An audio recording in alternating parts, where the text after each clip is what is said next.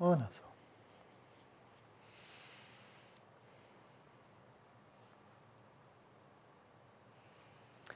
If one looked into the chapter that we're reading through right now, through let's say, a modern lens, a lens basically a Eurocentric lens, then one would swiftly identify this as religious, yeah? Mystical, that kind of thing. But it is very important, if one is really trying to understand what's being stated, it's very important to hold off from these Western, Eurocentric, Judeo-Christian, Greco-Roman constructs, which work very well for our civilization. That is, if I ask, was Socrates a religious character, a philosopher, or a scientist? And then I just started throwing out some names. Okay, Kant, how about Newton, how about Aristotle, how about, it's just you're going to click, click, click, you know exactly where they fit, And some of the philosophers were religious, and some of the scientists were religious, some of the religious people were scientists, but overall, we have things sorted out. But it's really crucial to recognize that those are Eurocentric templates that work quite well for making sense of our civilization, our history, 2,500 years or so. But as soon as you step outside of that domain, one must be very careful, because those same constructs, which are illuminating in one context, Western civilization, can be utterly misleading and obscuring, when you step outside. And so I mentioned the framework of the great Nalanda tradition with these 5 fields of knowledge, and they're called Vidya. And Vidya is the same word for Rigpa. It means knowing. So we see it means just simply cognizance. It means pristine awareness. But it also means like a field of knowledge, like biology. Biology would be Soki Rigpa. Not knowing, logia, is, without going in details, but it would be knowing or knowledge of life, And so that's what this is presented as being, is a field of knowledge for which there are very rigorous, we can say very demanding, methods, starting with technology. So first of all, purification, but then the technology. And the technology is basically shamatha. He said, first of all this. I mean, how many times have we heard it by now? First of all this, this is really important. Don't skip this. Please don't skip this. It's really important. Don't skip it. And then we can get on to vipassana.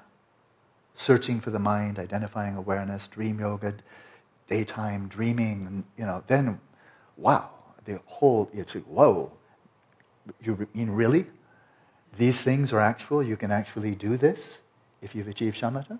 As you'll remember, Yatra Rinpoche is saying, this step, if you've achieved shamatha vipassana, practical. If you haven't, forget about it. Ain't going to happen, right? But that's so common. It's so common in modern science. If you don't have a certain type of technology, then forget about it. If you do, then carry on. So it's a simple point, but I thought I'd share something fun with you. That this whole book, really, but especially, the core themes on the 6 bardos, and out of the 6, the 3 that we're focusing on. These are presenting themselves as science. If we're going to look, is it religion? No, it's not religion. Religion is a matter of belief, reliance on authority, obedience, simple faith, and then hoping that everything turns out well in the future life. That's what religions kind of are known for. This is for this life. Hypotheses are made, methodologies are presented, extremely rigorous, demanding, but so is rocket science, so is brain science demanding. Nobody expects to master that in a month or 2. And so this is a challenge. What's being presented here is a challenge to a lot of Western assumptions about the nature of the mind, potentials of the mind, and so forth. But I thought I'd share with you something fun. And I've had 2 or 3 friends, because I have a lot of friends all over the place, that when they see something that I think would be cool, they send it to me. And so this has hit the media pretty strongly. It's come up in multiple ones, and it's clearly really solid science. It's not flaky science, absolutely mainstream. And but I must say the opening line is, this is from the Telegraph. The Telegraph, it's a major newspaper in the UK. It's the Guardian, the Telegraph, and so forth, right? Yeah, it's not a flaky New Age kind of thing. Okay, so Elizabeth is the witness. She's an expert on media in the UK. It's one of the majors, like New York Times, Washington Post, right up there. Okay, So this was published in that newspaper.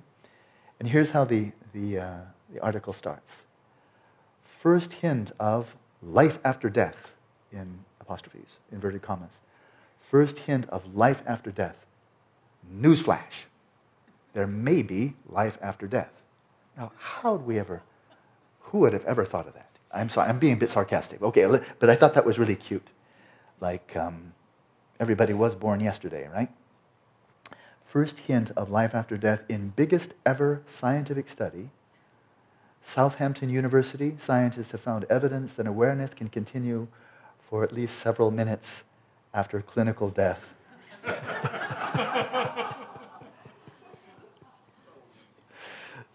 This is not meant to be, a joke or funny. This is actually straight journalism. Okay, there's the first evidence that awareness can continue for at least several minutes after clinical death, which was previously thought impossible, assuming that you live under a rock. And you never talk with anybody who doesn't believe in scientific materialism. And really, we should lighten up about this. This is kind of funny.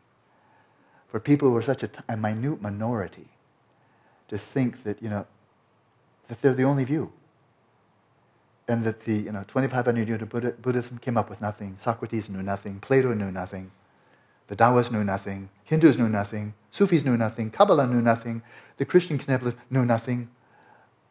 That there's only one method. It sounds like evangelical Christianity or any kind of evangelical fundamentalist religion. Like, we have the only way. I mean, we are agreed on that. We have the only way, right? Right? Well, the people who have the only way have made a wonderful discovery. That there's some evidence that for a couple of minutes, consciousness continues after brain death. But let's read. Some cardiac arrest patients recalled seeing a bright light, a golden flash, or the sun shining, and there's a photo to illustrate that. But now we go to the main article. Like special effect. So here it is. Death is a depressingly inevitable consequence of life. But now scientists believe they may have found some light at the end of the tunnel. The largest ever medical study into near-death and out-of-body experiences has discovered that some awareness may continue even after the brain has shut down completely. It is a controversial subject which has until recently been treated with widespread skepticism, if you live in that little tiny pool of people who believe that. But scientists at the University of Southampton have spent 4 years examining more than 2,000 people who suffered cardiac arrest at 15 hospitals in the UK, the US, and Austria. So this is a very serious scientific study, and it's published in a very reputable, peer-reviewed scientific journal. So maybe you can dispense with my sarcasm from now on. Because this is interesting science, okay? And they found that so this is 2,000 people had heart attacks, right? And they found that nearly 40% of the people who survived described some kind of awareness, again in inverted commas, during the time when they were clinically dead before their hearts were restarted. In other words, this is not a near-death experience. They're dead, and then they're brought back. Now, this is one of the wonders of modern medicine. That's a fantastic thing. Because normally when you're dead, that's, it's a one-way trip. But with the wonders, fantastic technology, great knowledge, great insights of modern medicine, they're able to do this. So now it gets better. One man even recalled leaving his body entirely and watching his resuscitation from the corner of the room. Despite being unconscious, and that's a very interesting statement, because it just said he was conscious. But this is what it says, despite being unconscious and dead for 3 minutes, the 57-year-old social worker from Southampton recounted the actions of the nursing staff in detail and described the sound of the machines. It's a very interesting sentence, isn't it? He's unconscious, but he's describing what he's seeing. Like, did you hear what you just read? That makes no sense at all. But there it is. It's the the carryover. He should be unconscious, right? Because the mind is what the brain does. That everybody knows, until you don't. So, now here's a quotation, we know the brain can't function when the heart has stopped beating, said Dr. Sam Parnia, a former research fellow at Southampton University and now at the State University of New York, who led the study. Now he's written, people listening by podcast, anybody here, when the retreat's over, he's written a very good book, Sam Parnia. Sam Parnia, he co-authored a book, just collating a lot of data. He's a straight scientist, he's got no religious axe to grind, Hindu, Buddhist, or anything else. He's just a very curious man and looking at this phenomenon. He's written a whole book on this, but now this is the most recent study and the largest study. Pretty formidable. So the brain can't function when the heart has stopped beating. But he continues, but in this case, conscious awareness appears to have continued for up to 3 minutes into the period when the heart wasn't beating, even though the brain typically shuts down within 20 to 30 seconds after the heart has stopped. That's a very significant difference. 20 to 30 seconds, 3 minutes. That's just a medical fact, right? There's no metaphysics here whatsoever. But now what gets all the more interesting, here's Sam Parnia, this cardiologist. The man described everything that had happened in the room, but importantly, he heard 2 bleeps from a machine that makes a noise at 3-minute intervals, so we could know how long the experience lasted for. So that's pretty hardcore evidence. He continues, he seemed very credible, and everything he said had happened to him had actually happened. Now that's a nail on the coffin right there. People having, like Eben Alexander and Proof of Heaven and so forth, they're having these wonderful images and so forth. I think it's quite very interesting. I speak with no sarcasm, whatever.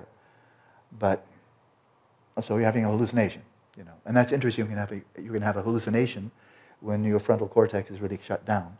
But this is where really the axe hits the tree. You're having out-of-body experience, your brain has stopped functioning, and you're making accurate observations of what's taking place in the operation room.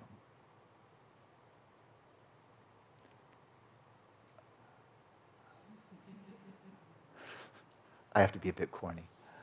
I just heard some death bells ringing. It's signifying a death. I think it's signifying that there's scientific materialism is on its deathbed, gasping its last gasp. Because if this is true, scientific materialism is just fundamentally false. Because there's absolutely no way that fits in. The dominoes start falling. The dominoes start falling. So I know some of the world experts in that. Let's finish this article. But that's right there, that's the most important one, right? The brain is dead for 3 minutes, no brain activity, and he's seeing veridically, accurately what's taking place, and everything he said was true. I find, I've corresponded with some of the world experts on this. They say, how do you explain it? Because they're seeing in colors. When I look over at Rosa, I'm seeing her yellow trousers. But we know how that works, right? Her yellow trousers are emitting photons of a certain frequency, and they're striking my retina, and that catalyzes a complex sequence of electrochemical events culminating in my visual cortex. And that produces a mental image of yellow. Got it. Except the problem is, your brain has shut down, your eyes are closed, and if Rosa is in the operating room, you're seeing her yellow trousers. Okay, let's have an explanation, please, because that's a fact. And scientists look at facts and try to make them intelligible. I've spoken with one of the world experts, Bruce Grayson. He's really outstanding. I've heard him speak. Tony Karam and I invited him to a conference together. Oh, he was the best speaker. I was one of the speakers. He was the best speaker. Much better than my presentation. That's not humility, it just was. Really smart, really grounded, and just almost steely. Just steely, like there was nothing mushy, nothing like, in our tradition, we believe this. It was just like one hardball fact after another. He's one of the world experts on these near-death and post-death experiences. And I wrote to him. I've known him for some years now. I said, how do you explain this? because this is not the first account. This is not the first one. This is just the one in the biggest scientific study ever done thus far. 2,000 people, 40% of them, my goodness, that's a lot. You know. And I said, how do you explain that? That they're seeing colors and they're hearing sounds. We know how sounds work, right? Shall I do the thing all over again? It's wavelength, it's ripples in the atmosphere. They strike the eardrum. That catalyzes the auditory cortex. And independent upon the auditory cortex, it creates the image of a sound. Except that didn't happen. They're still hearing sounds. And the brain has shut down. There's nothing happening in the auditory cortex. It's a puddle. There's no activity there. It hasn't happily degenerated, so it can't be a brain again. But for the time being, it's a brain, you know, that's been turned off. So how do you hear sounds? How do you see colors when there's no part of your brain activated? Sound waves are not, so what's going on here? Sound waves are not hitting. If this is some kind of a substrate consciousness coming out, a little snippet into the bardo, how do sound waves hit your bardo non-ears? How do photons strike your non-eyes? Because there's no materiality to this energetic form of your bardo being, you know. How does that happen? So we've really struck. I mean, we can stop reading right there and we say, okay, all of science, everybody please stop. Everybody please pay attention. Not that what you're doing is a waste of time, but you know we have to radically reassess something here because we got something really, really, really wrong.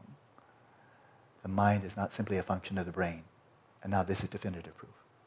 If it happens once, doesn't have to happen twice. If it happens once, that's really enough. It's happened once, but actually it's happened many other times. It hasn't hit the headlines as much. Let alone, you know, I could swear the Buddha has something to say about this.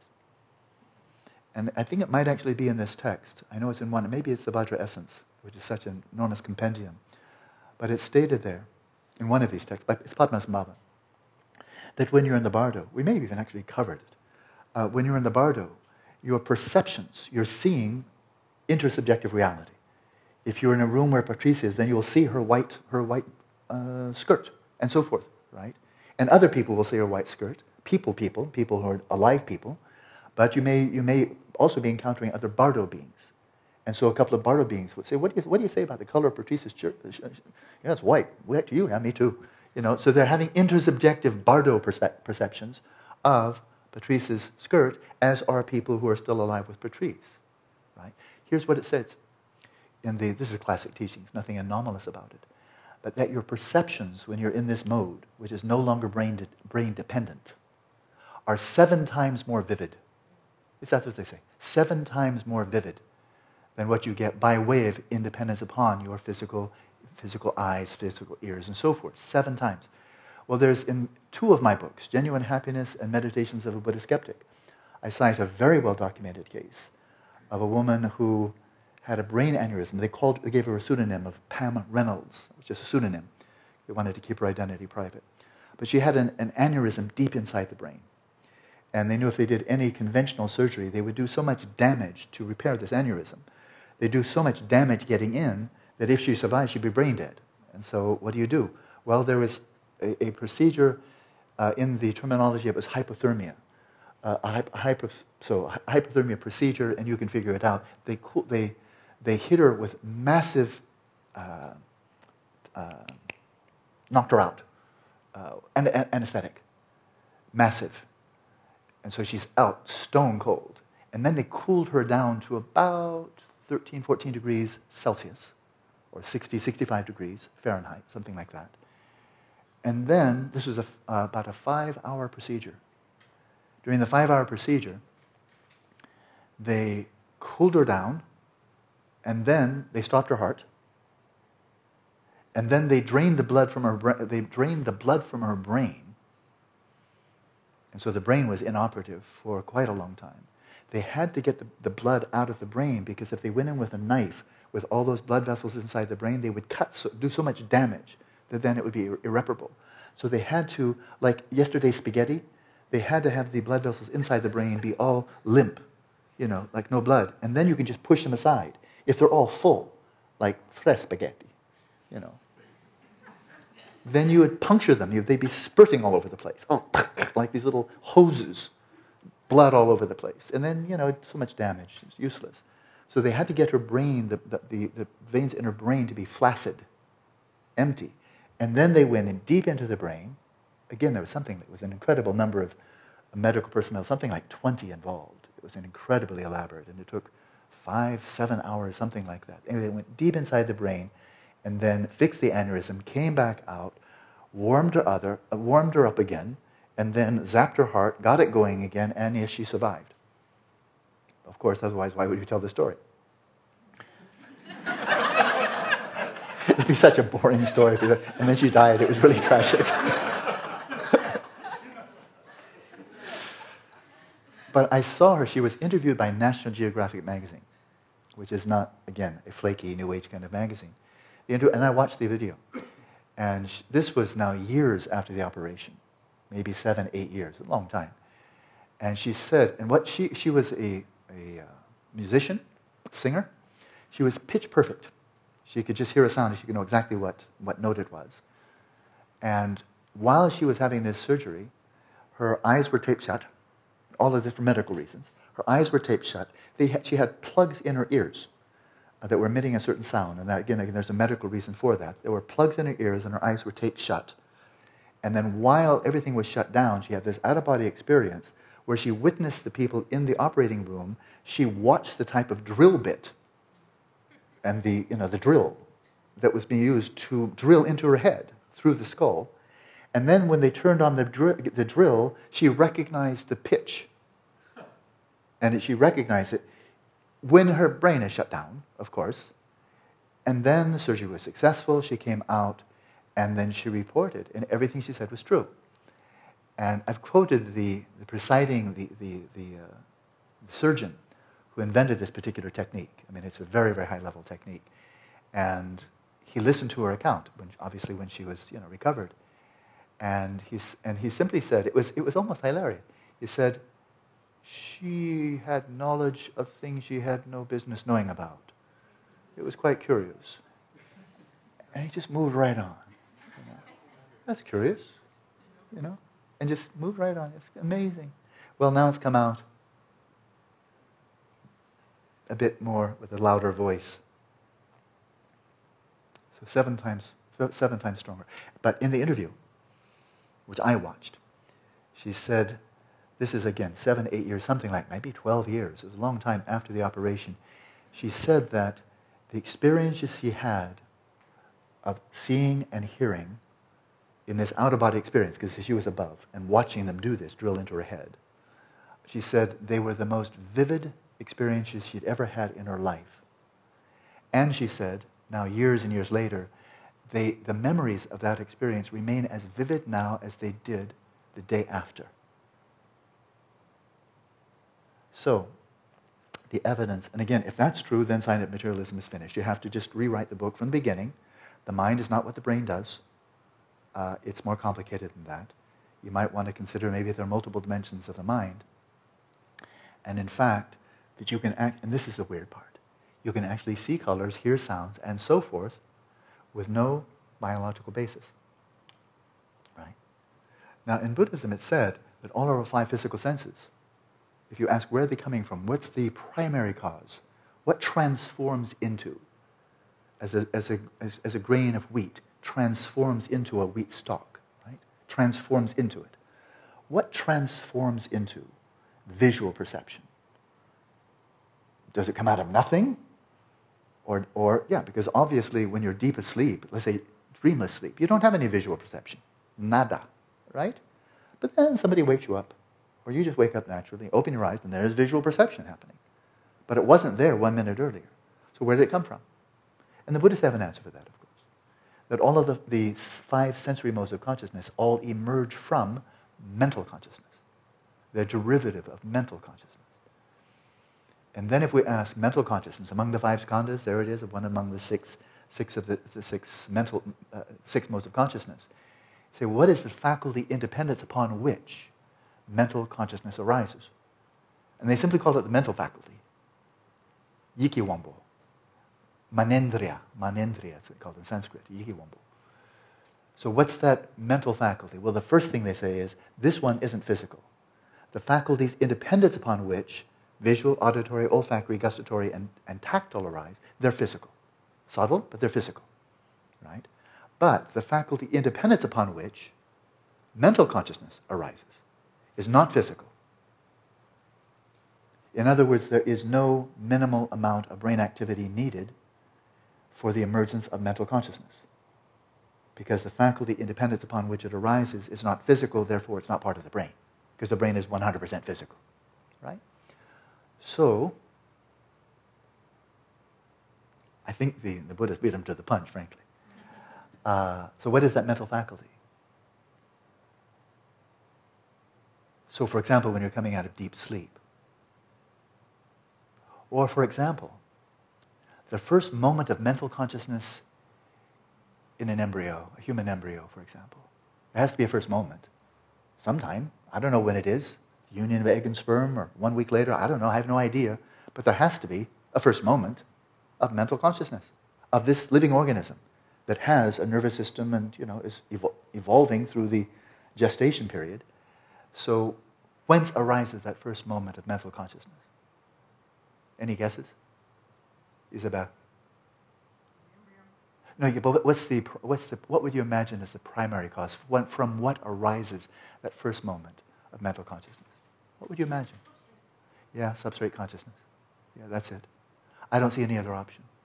It's a substrate consciousness. But then, lo and behold, that's exactly what happens when you're in dreamless sleep, and then you suddenly wake up. Where does the visual consciousness come from? Substrate. What about your mental consciousness? You're awake now, and now, oh, you're aware. There's Isabel, there's Emerson, and so forth. Mental consciousness. Where did it come from? Substrate. So, all experiences are preceded by the mind, issue forth from the mind, and consist of the mind. Well, I think it's pretty reasonable. The reference to the word mind there, substrate consciousness. So, this is kind of getting exciting historically, because the dominoes are not going to stop falling. The more this gets, and they're not going to stop doing the research. The dominoes won't stop falling. It's going to keep on going and going and going all the way down. Let's read a little bit more. I'll finish the article and then we'll move on. So there it was. The man described everything that happened in the room, but importantly here, two bleeps from a machine that made a noise at 3-minute intervals so we could time how long the experience lasted for. He seemed very credible, and everything that he said had happened to him had actually happened. What they're meaning by that, of course, is everything he said happened to him was intrasubjectively validated. That's what he's really saying. Nothing more, nothing less than that. Other people witnessed the same thing in the operating room, and they all agreed among themselves, and he agreed with them. That's what it means. It really happened. Intersubjective consensus. Of 2,060 cardiac arrest patients studied, 330 survived, and 140 said they had experienced some kind of awareness while being resuscitated. That's close to a half. Although they could not recall specific details, some themes emerged. 1 in 5 said that they felt an unusual sense of peacefulness, while nearly 1/3 said time had slowed down or speeded up. Some recalled seeing a bright light, a golden flash, or the sun shining. Others recounted feelings of fear or drowning or being dragged through deep water. 13% said they had felt separated from their bodies, and the same number said their senses had been heightened when the brain is shut down. Dr. Parnia believes many more people may have experiences when they are close to death, but drugs or sedatives used in the process of resuscitation may stop them remembering. Estimates have suggested that millions of people have had vivid experiences in relation to death, but the scientific evidence has been ambiguous at best. Many people have assumed that these were hallucinations or illusions, but they do seem to correspond to actual events. Actual events, again, simply means intersubjective events, which means then, it's very, very significant. It's not a hallucination, unless you're all having the same hallucination with the same drug, which doesn't happen. Even, take 3 people and have them all drop LSD. They don't have the same hallucination. That tends to be like your own dream. You don't generally share a dream. That's your own hallucination.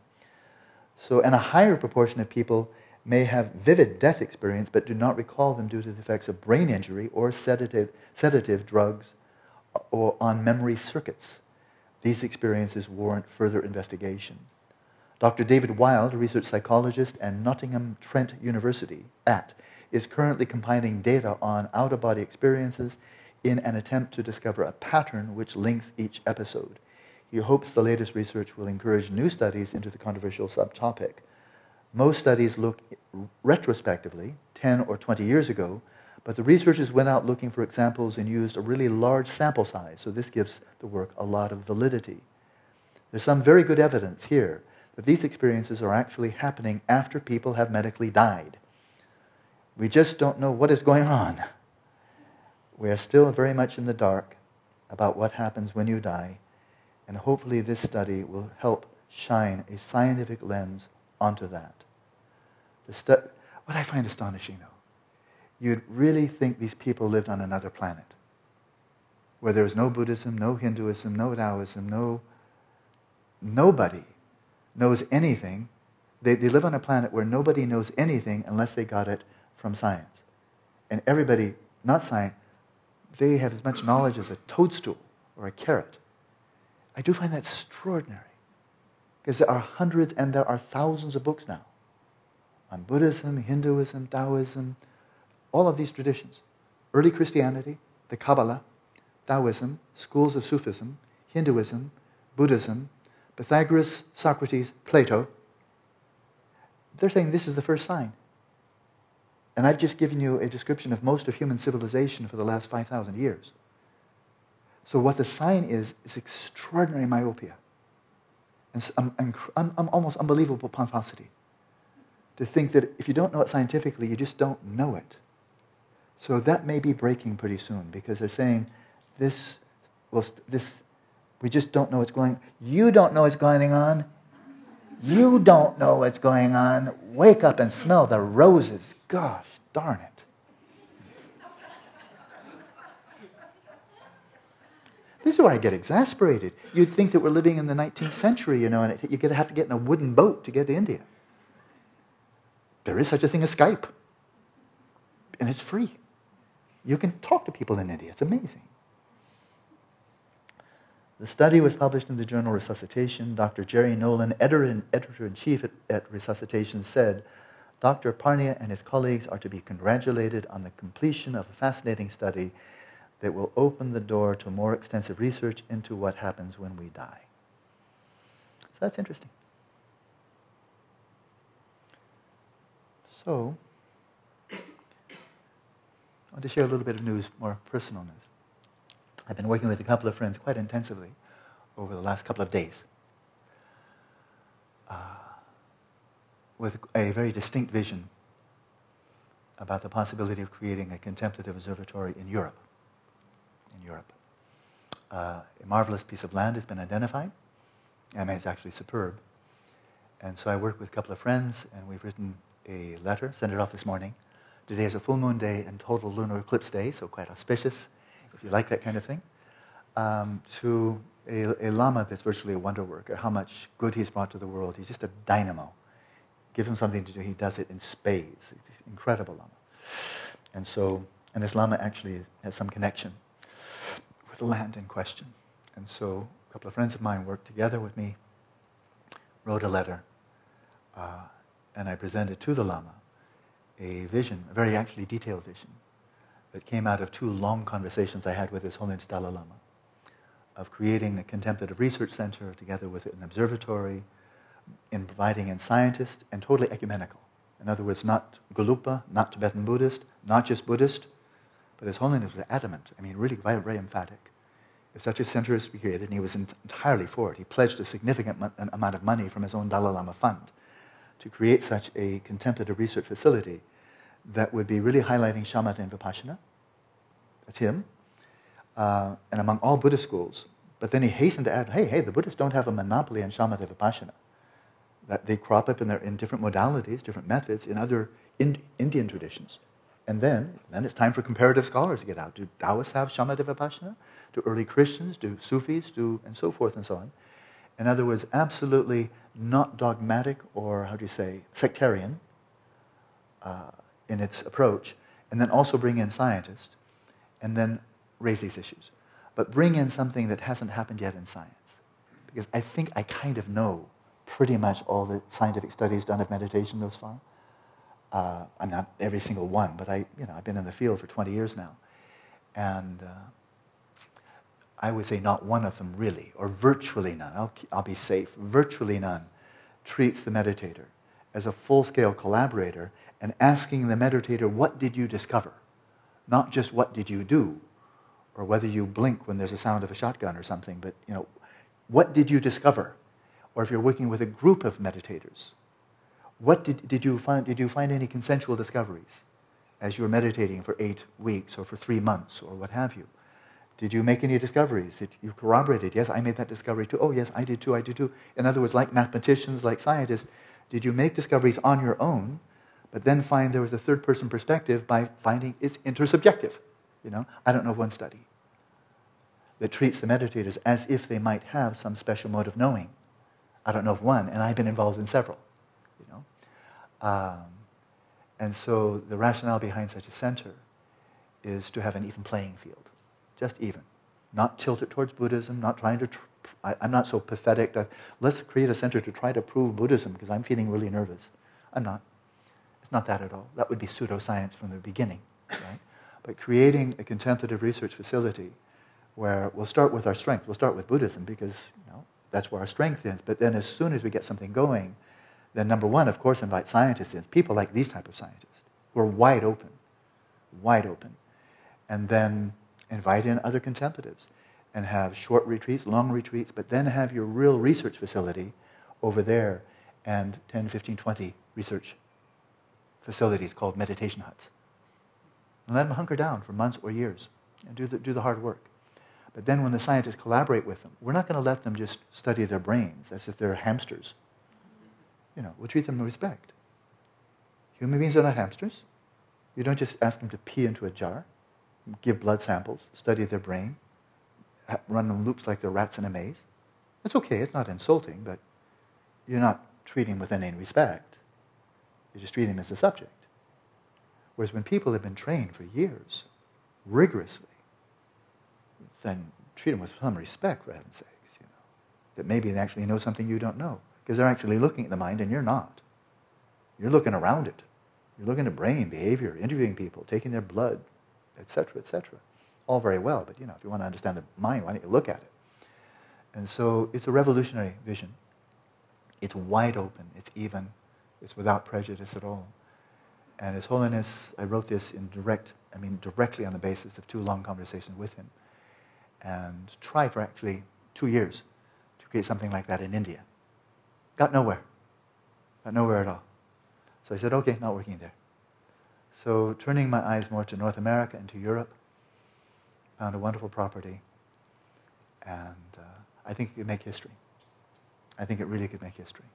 This is all good, but what about having experts who can access that dimension of consciousness, not just for 3 minutes, and then come back and say, I saw stuff that really happened, but how about people can access that, linger there, and then start telling you about their past life experiences in a controlled experiment, and so forth. I smell revolution. The scent came from my iPhone. This is revolution. This is not religion. This is not religion versus science. This is good science versus dogmatism. And I know who's going to win. Historically, good science has always beat out dogmatism. But usually dogmatism has been with the religious people. They deserve to get beaten up. If they're holding on to things that, as His Holiness has said, if you hold beliefs that are refuted by reason or especially empirical evidence, then you have to give up that belief. And he said, I will, including reincarnation. Show me compelling evidence reincarnation is false, I'll give it up. We're looking at the facts. So in this long conversation, I've had correspondence with a very interesting man. His name is Ed Kelly. And he and a number of really outstanding colleagues have written a really, really good book. It's coming out soon. And these are just taught philosophers, scientists from all over the place. And it's basically, from multiple perspectives, calling for a revolution against materialistic science and replacing it with non-materialistic science. In other words, accept everything that is known within the context of materialistic science, but then recognize where the limitations are and recognize where it's just torpedoed. The article I just read torpedoed the notion that is just almost universally accepted. It's Marvin Minsky. The mind is what the brain does. It's just a function. And people like John Searle says, every intelligent, educated person knows this to be true until you don't. So I'm seeing a big Titanic here, and we just saw a tip of an iceberg. You know, this does not bode well for scientific materialism. And I want to see it sink as fast as possible. I want to have all hands go down with it. All the hands of the implications, the reductionism, the dehumanizing, the demoralizing. I want that ship to go down with all hands. No harm to any sentient being. Why would one harm any sentient being? That would be stupid. No, just down with all hands. All vestiges of scientific materialism, down. Bye-bye. Stay there.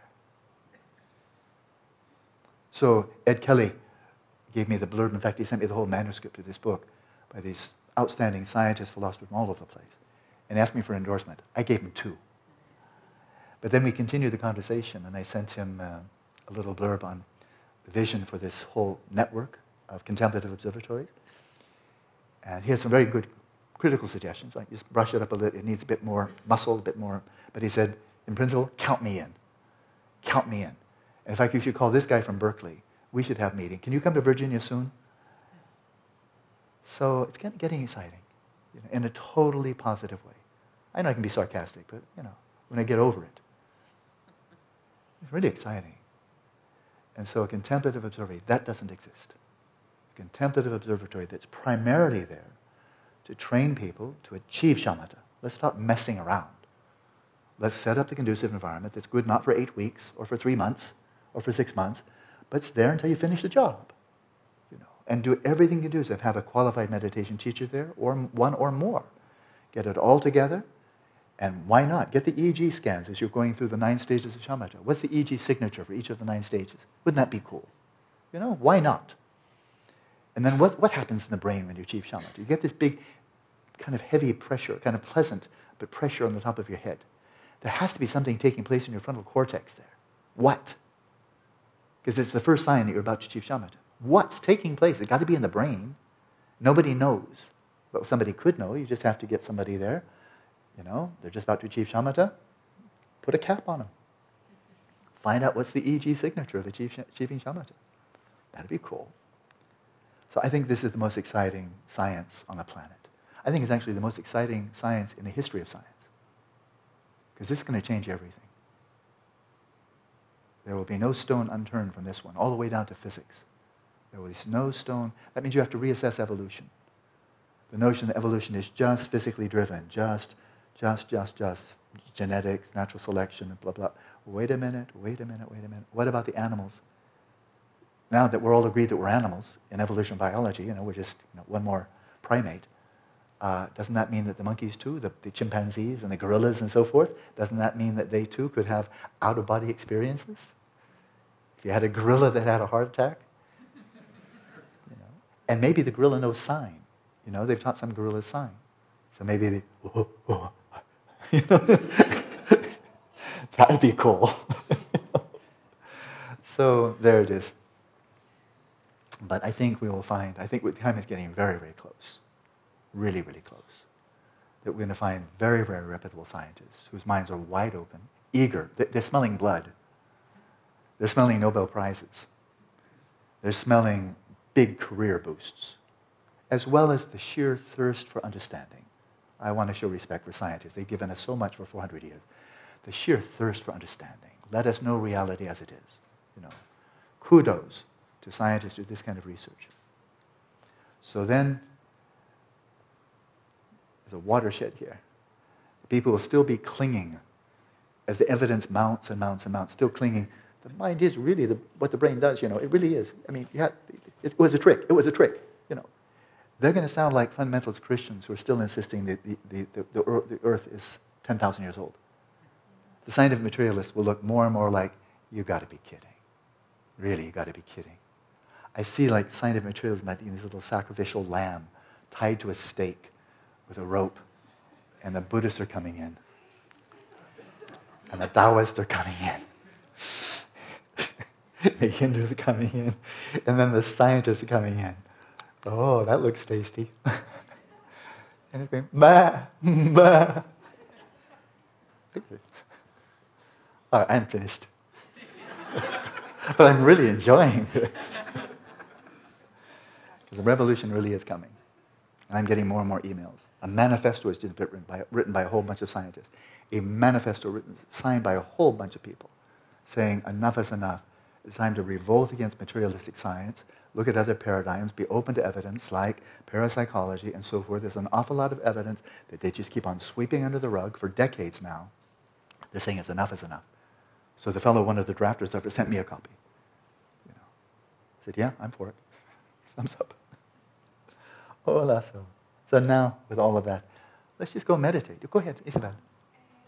You asked a question through internet to a friend of yours, asking about how does this out of experience... He had no answer. He had no answer. He had no answer, yeah. And I respect that. See, the difference between having no answer and pretending you have an answer that you don't really know what you're talking about, that's night and day. So I don't have an answer either. Now I can say what the Buddha says is that all these sensory modes, visual and so forth, they're all arising from subtle consciousness. They're all arising from substrate consciousness. But they can manifest without the mediation of brain. And therefore you can see colors. You can see colors in the bardo, you can see colors when you're having pure vision, which is purely mental, and so forth and so on. But it's coming out of subtle consciousness, in which all the five are already there already. And in fact, things are slowed down and dulled 7 times by having to be mediated by the physical mechanisms inside the brain. So that would be the Buddhist answer. But it's time. But in corresponding with these scientists, and I really find these scientists, who are doing this cutting-edge research out there, I'm finding they're really quite open and interested. And some of them more conservative. I mean, one outstanding world-class neurologist at UCLA. He's a very good friend of mine. He's on the board of the Santa Barbara Institute. And such a good man and so smart, world-class scientist. And he said, Alan, create it. Create the contemplative observatory. Create the mind center. We will come. The old cliche, make the field, they will come. He's saying, create it. We'll come. We'll come. What you're saying, we haven't seen the truth of it or not, but we're open, and he really is open. He's been trained as a materialist his whole life, but he's not dogmatic. We'll come. So whether it happens first in the United States, happens first in Europe, wherever the karma is ripe, but I think, frankly, it's going to happen in the West first. Because 2 years of striving, getting nowhere, said, okay, it's kind of business as usual there. There's a lot of inertia, Not from His Holiness. His Holiness is a firebrand. But not so much inertia here in the West. And plenty of scientists, enough scientists, that are really open, interested, and ready to be part of a revolution. Frankly, I think that's what's going to help save us. Because materialism will doom us. And if something can save us, it has to completely torpedo materialism, opening up whole different ways of viewing reality, different priorities, different way of life. It has to go hand in hand with genuine happiness, eudaimonia. It's got to go hand in hand with that. So that, whether that will save the planet, that may be a bit on the optimistic side. But might it do some great good? That's what this is all about. It's not one side winning or another side winning, one doctrine being better than another doctrine. It really boils down to view and alleviating suffering and helping people find happiness. That's what it's really about. It's always been about that. So with that said, let's have a silent session and let's explore the nature of consciousness. What greater adventure could there be? In Atisha's great text, the first Lamrim ever written, called The Lamp for the Path to Enlightenment, or Bodhipada Praditam, he states that emphasizes the importance of developing extrasensory perception. It's actually quite encouraged in the Mahayana tradition. And he says if you have extrasensory perception, with the basis, of course, of bodhicitta, of really benevolent motivation and so forth, he said, in terms of accruing merit, remember the 5 preliminaries? That's about accruing merit. And that's a big part of it, right? Merit. Atisha says that a person who has achieved extrasensory perception, it's called munshe in Tibetan, extrasensory perception can accrue or accumulate more merit in one day than somebody without extrasensory perception can accrue in 100 lifetimes. So I think that would be a good preliminary practice. Ups the ante a bit. Right? And then he says if you want to develop extrasensory perception, then you have to achieve shamatha. And if you achieve shamatha, then you'll get extrasensory perception. That's what he says. There it is. It's a hypothesis waiting to be tested.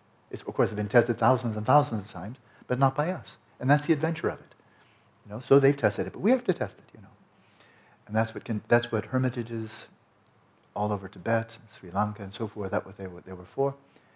And that's what we can create here. So I encourage people listening by podcast, if you have any enthusiasm for this, then again a proposal has been made to an extraordinary Lama who can really get things moving. And so if this is your aspiration, then I would invite you on this very auspicious day. Make prayers that such a contemplative observatory can be created, that will be of benefit, bring things together, unite people, otherwise they'll see no common ground, religious people, scientific people, and so on. And that great benefit could flow. That would be very good. And then, final point for Atisha. He said, but on the other hand, or not the other hand, but however, if this is all you've achieved, is shamatha and then extrasensory perceptions, then you won't be liberated. And therefore, cultivate perfection of wisdom. And then you'll be doing okay. Let's read a little bit of text. I do need to leave very punctually tonight at 6 because I have a dinner engagement. So we're on page 179. And now we've finished the section in this chapter on what to do in meditation. And the answer to that is, don't do anything at all. And now, what do you do when you come out of meditation? So this is the self-liberation of everything that appears. This self-liberation, this natural release. Rangdul, it's the same term, rangdul, I've said so many times, of everything that appears following meditation. So the text reads, following such meditation of equipoise, that is formal meditation session, it is important to be guided. In other words, you don't just stop practicing. It's enormously important, imperative, that you continue the flow of your meditative practice even when you're not formally in session. This again highlights that point that I think I made a day or two ago, maybe yesterday, of the profound interwovenness of your view, the meditation, and your way of life. That they all have to saturate each other.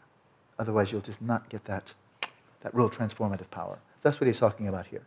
Your meditation has to flow into your way of life, your whole way of conduct. So after meditating, practice without losing the sense of meditative equipoise. So come out of meditation, but don't.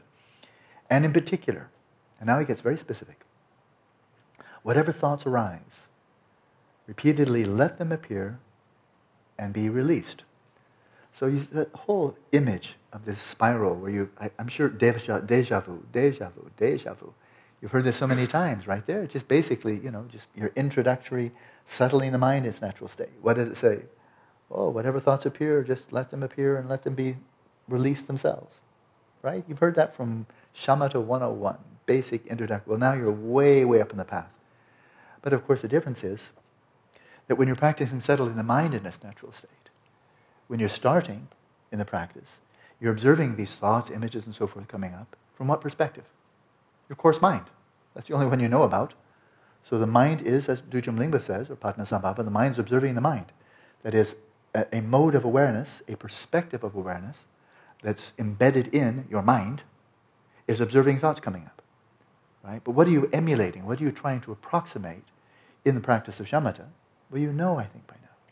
You're doing your best to approximate viewing the thoughts, images, memories, and so forth from the perspective of what, Daniel? Oh, and this is shamatha. Substrate consciousness. That's right, exactly right. Yeah, just slip of the tongue. That's right, exactly right. Within the context of shamatha, you're seeking to approximate the view, the perspective, of viewing whatever's coming up from the perspective that's not human. It's not Asian, it's not European, and it's not human. Substrate consciousness, right? And it's non-conceptual, but it's knowing. It's that knowing the taste of chocolate before you start thinking about it. That's why we keep on going there. To get accustomed to settle into this subtle mode of knowing that is there waiting for you when you get to the substrate consciousness, right? That's what you're seeking to approximate. But now this is not about shamatha. That was 2 chapters ago. So on the surface of it, it looks like the same practice. There it is. I mean, observe whatever thoughts, allow them to rise, allows them to self-release. We've certainly heard that before. But now, Hagai, from what perspective? In this context, what perspective? Rigpa. Absolutely Rigpa. So on the surface it looks, but no, we already did this. Yeah, on the surface. But no, Hagai nailed it. You've been resting in Rigpa in meditative equipoise, and he says that's the meditative equipoise, not the substrate consciousness. See, you can't sustain the substrate consciousness as you come out, because then you're flooded with all the 5 physical senses. But you can sustain resting in Rigpa with all the 5 physical senses, because all the appearances are nothing other than the effulgences or displays, creative expressions of Rigpa. So that's why in this meditation it never said, focus on the space of the mind. It never said anything selective. You're wide open, right? Unlike shamatha. The point of shamatha is you dissolve your mind into the substrate consciousness. But here, when you're resting in Rigpa, there is no withdrawal. It's no longer a retreat. That's why when you have that visualization of light at your heart, you start getting this expanding, visionary, extrasensory perception, really, of expanding field of your environment, right? So, that whole issue of being able to see colors and hear sounds and so forth, well, they have a name for that in classic Buddhism. It's called the Deva eye, where you can see something not just when you're having an out-of-body experience and seeing somebody who's 10 feet away from your ghost presence. You're seeing something 8,000 miles away, and you're seeing colors. Called remote viewing in modern terminology. There's good research there. I know one of the best in the world. His name is Russell Targ. Check him out on Amazon for people listening on podcasts. He's a very good scientist. I know him. He came to my home just a couple of months ago to do an interview for a documentary he's doing. And so, but there it is, remote viewing, but you're seeing colors, you know. And then Deva ear, right? You're hearing sounds, but the sounds are 1,000 miles away. No sound waves. So what it is, you're tapping into this subtler mode of awareness, and the key to that is shamatha. Always come back to shamatha. That's why it's kind of important. So, whatever thoughts arise repeatedly, let them appear and be released. Each one dissolves in a state of natural liberation, which is to say simply, but you know this by now, each one dissolves, it simply releases itself. In other words, it doesn't need, it's not like something hovering there and it needs something to whack it and knock it out, or whack it and crush it. It needs nothing from outside itself to disappear, because it's rangder. It releases itself. Doesn't require an antidote, right? It'll do it all by itself. Just watch. So each one dissolves in a state of natural liberation. Evenly release each one in the state of non-grasping. And that's how they do release. If we grasp, the grasping perpetuates them. Right? Don't grasp. If you don't grasp, you don't need to apply an antidote. Because the antidote is applying more grasping. Release the grasping altogether. They should release themselves. And then mission accomplished. You know? Moreover, the natural character of thought, this is interesting.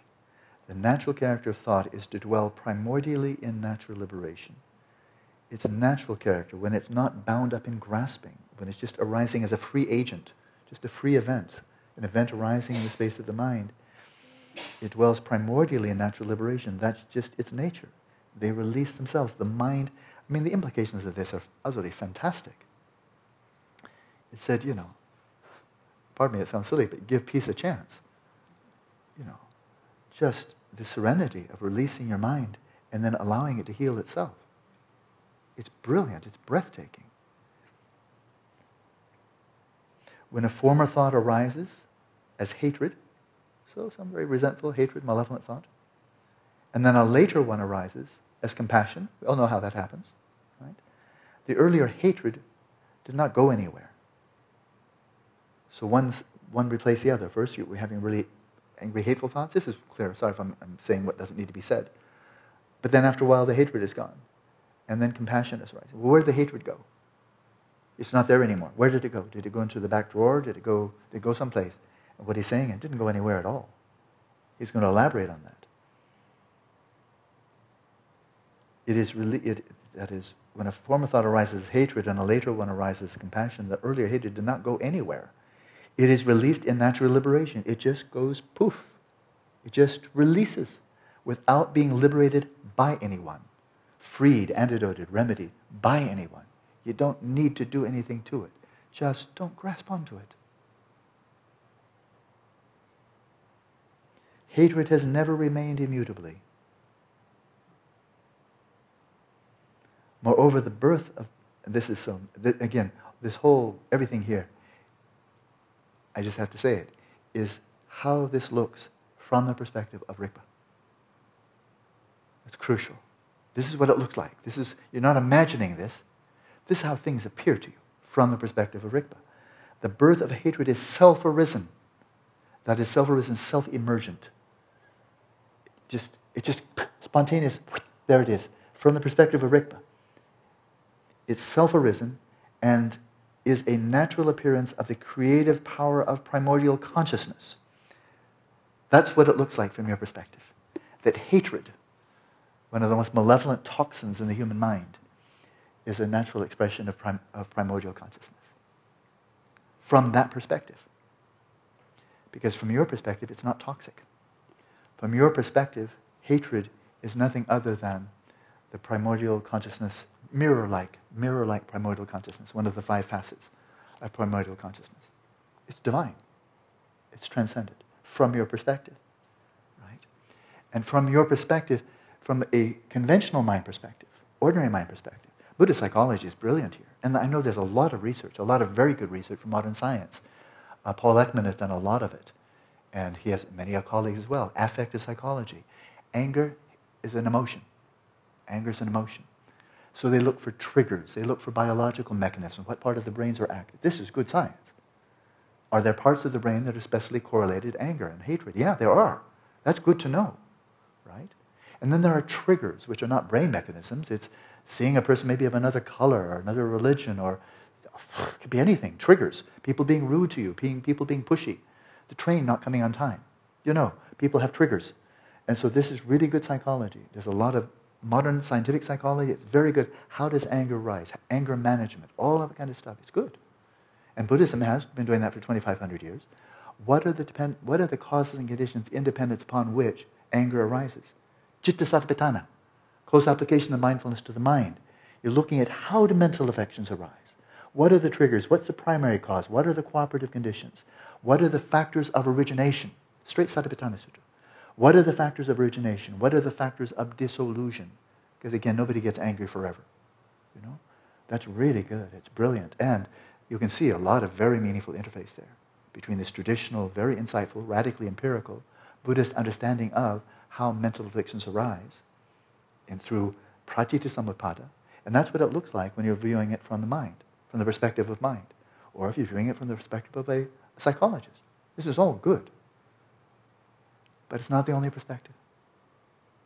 There's also the perspective of looking at the same phenomenon, hatred, looking at it from the perspective of Rigpa.